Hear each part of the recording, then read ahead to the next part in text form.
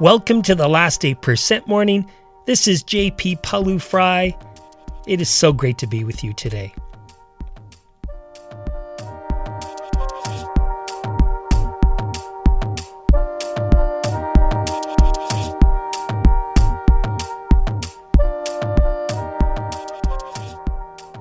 In today's episode, you want to have a positive impact on the young people in your life, whether it is your children or the young people you influence. So you worry. You worry about whether they are eating well and exercising enough and growing the right skills and getting into the right schools and being influenced by the right friends, in a relationship with the right boyfriend or girlfriend, and on and on. But you are looking in the wrong place. In today's episode, I look at what has the single greatest effect on our children. Excited to be here? I certainly am. Let's walk.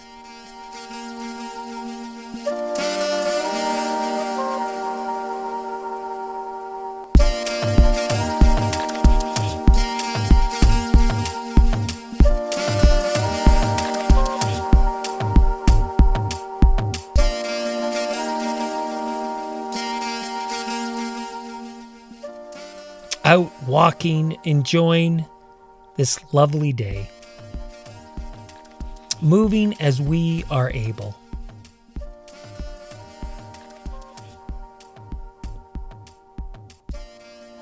Feeling our feet on the ground,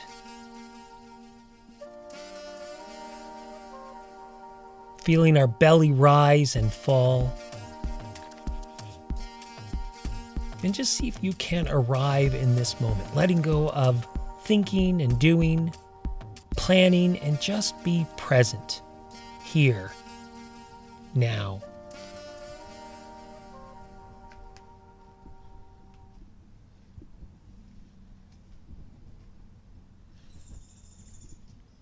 At the Last 8% Morning, we walk.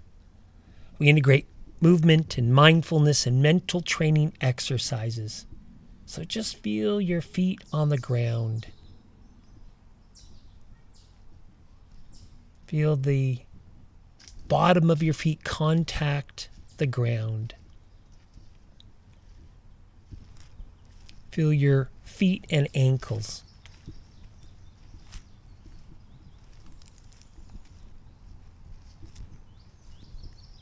And stand tall, look around, feel grateful.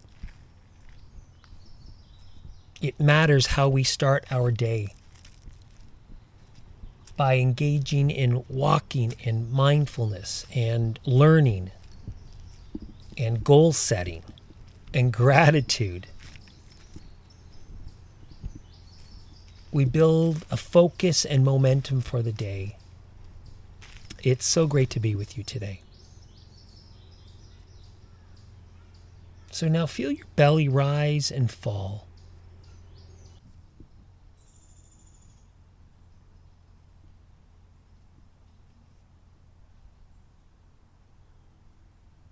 Feel your belly rise and fall.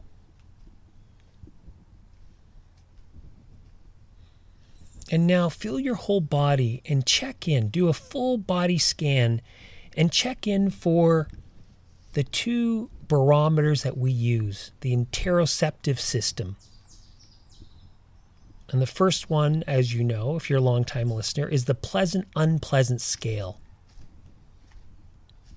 So just tune into any sensations that you have and noting which ones, from head to toe, what do you sense are pleasant to neutral to unpleasant. So on the pleasant to unpleasant scale, just tune in. See what's present.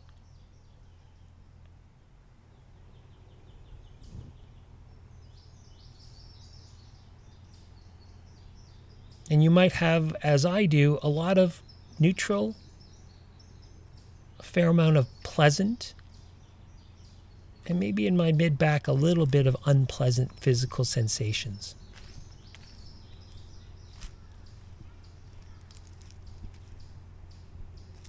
Now feel your belly rise and fall.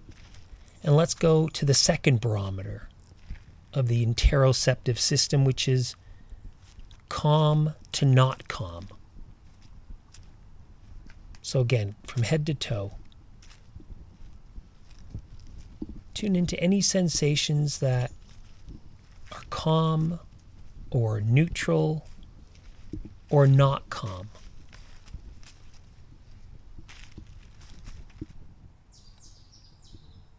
To see what you can sense in all of these places.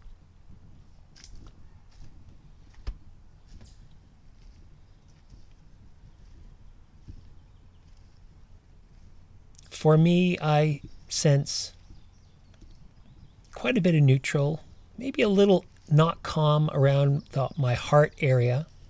And that's what you want to do, is just check in for whatever is present without labeling it as good or bad. So again, head to toe, sense calm to not calm.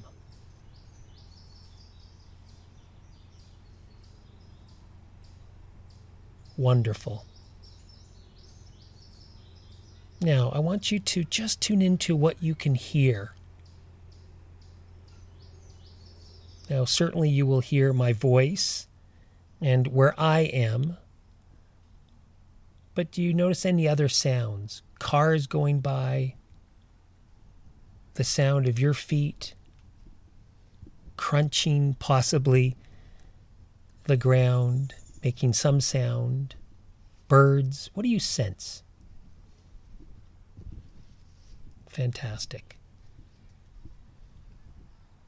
And just relax your body.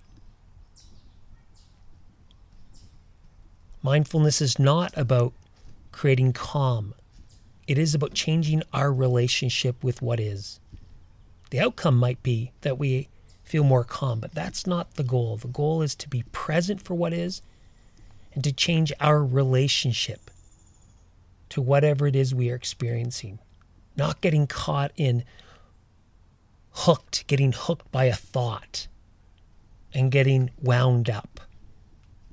Or being closed off, closed-hearted to whatever it is that's going on.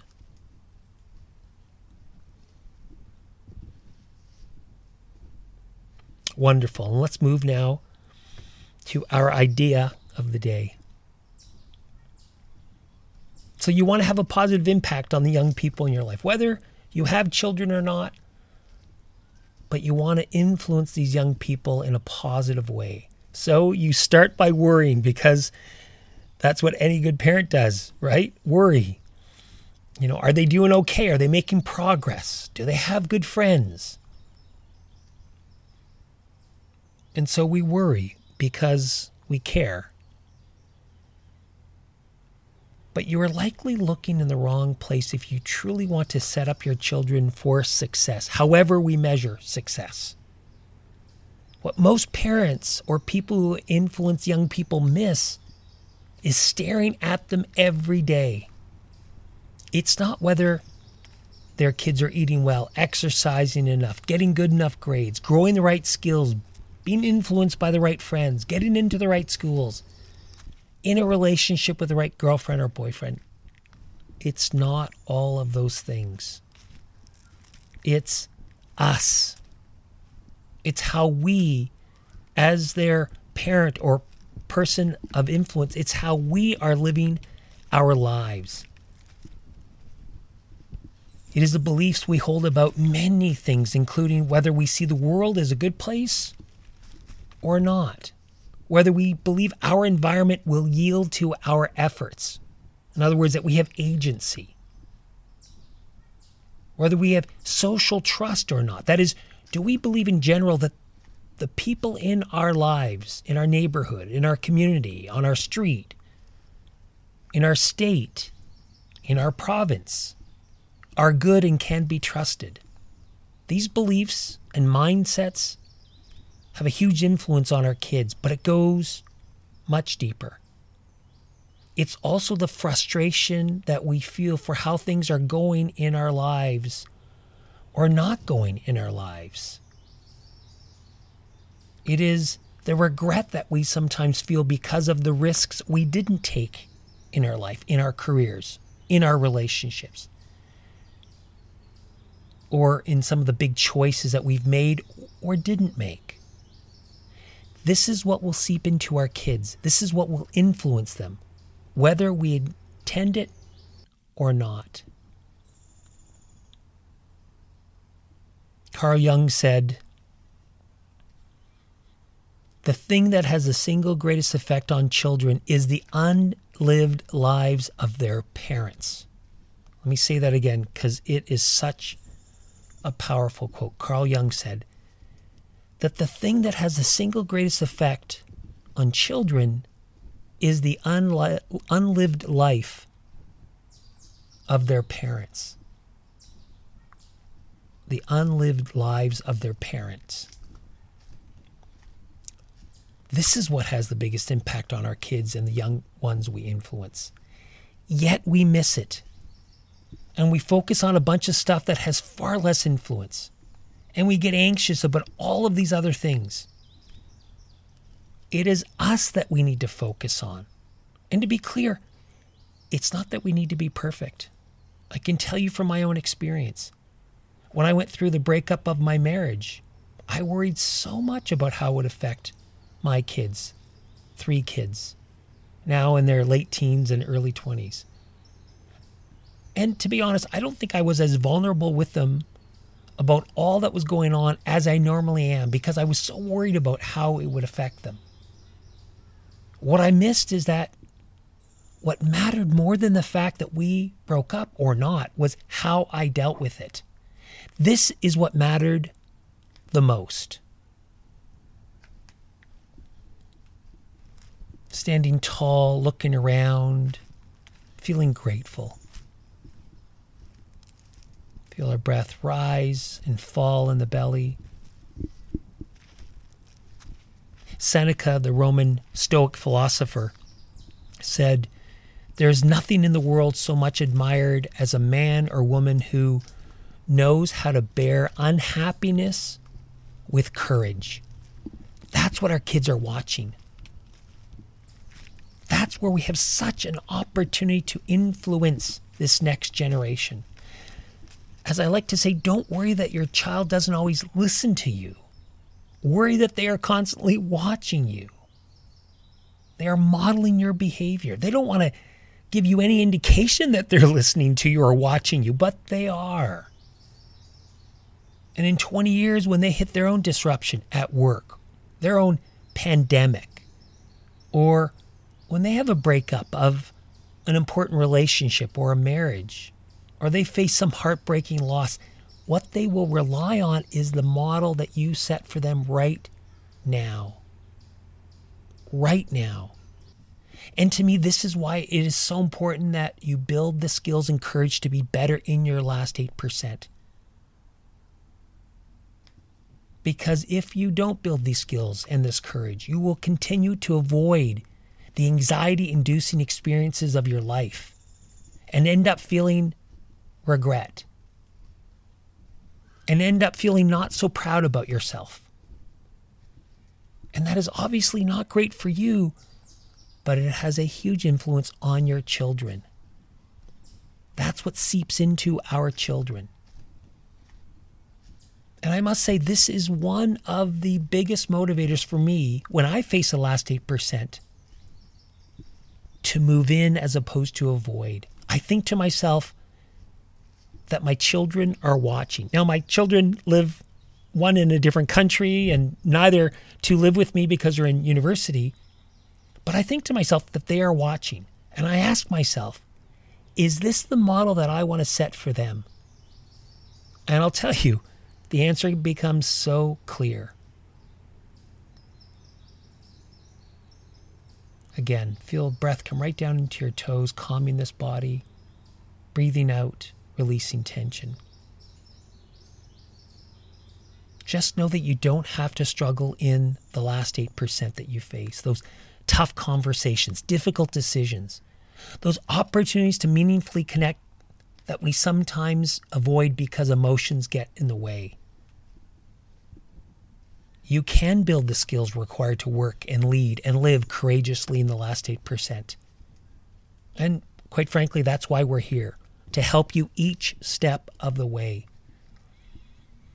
Because I know you have inside you the courage to be exceptional, the courage to be uncomfortable, the courage to take risks, the courage to fail, the courage to start again.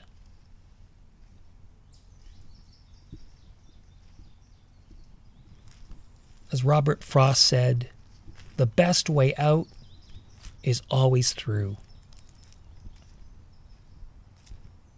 So let's move now to our 3x3. 3 mindful breaths right down into your toes, calming this body.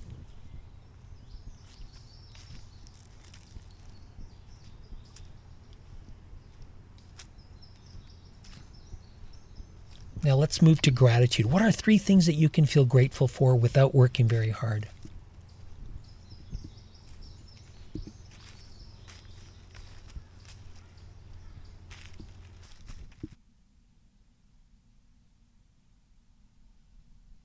And finally, what are 3 goals that you want to really tackle today? If you got these 3 things done, these 3 big rocks, it would really make your day productive. What are those 3? In your mind now, kind of reflect on what those 3 are.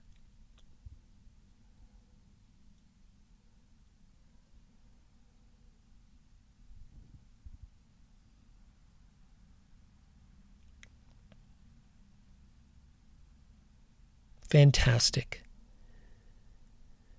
Now let's bring this energy into the day. And when you face a last 8%, and it could be the smallest, it doesn't have to be the big profound ones, but even the smaller ones that we kind of resist or we put off, just think, if my kids were watching me right now, how would I want to model for them? And let that be the driver of what you choose.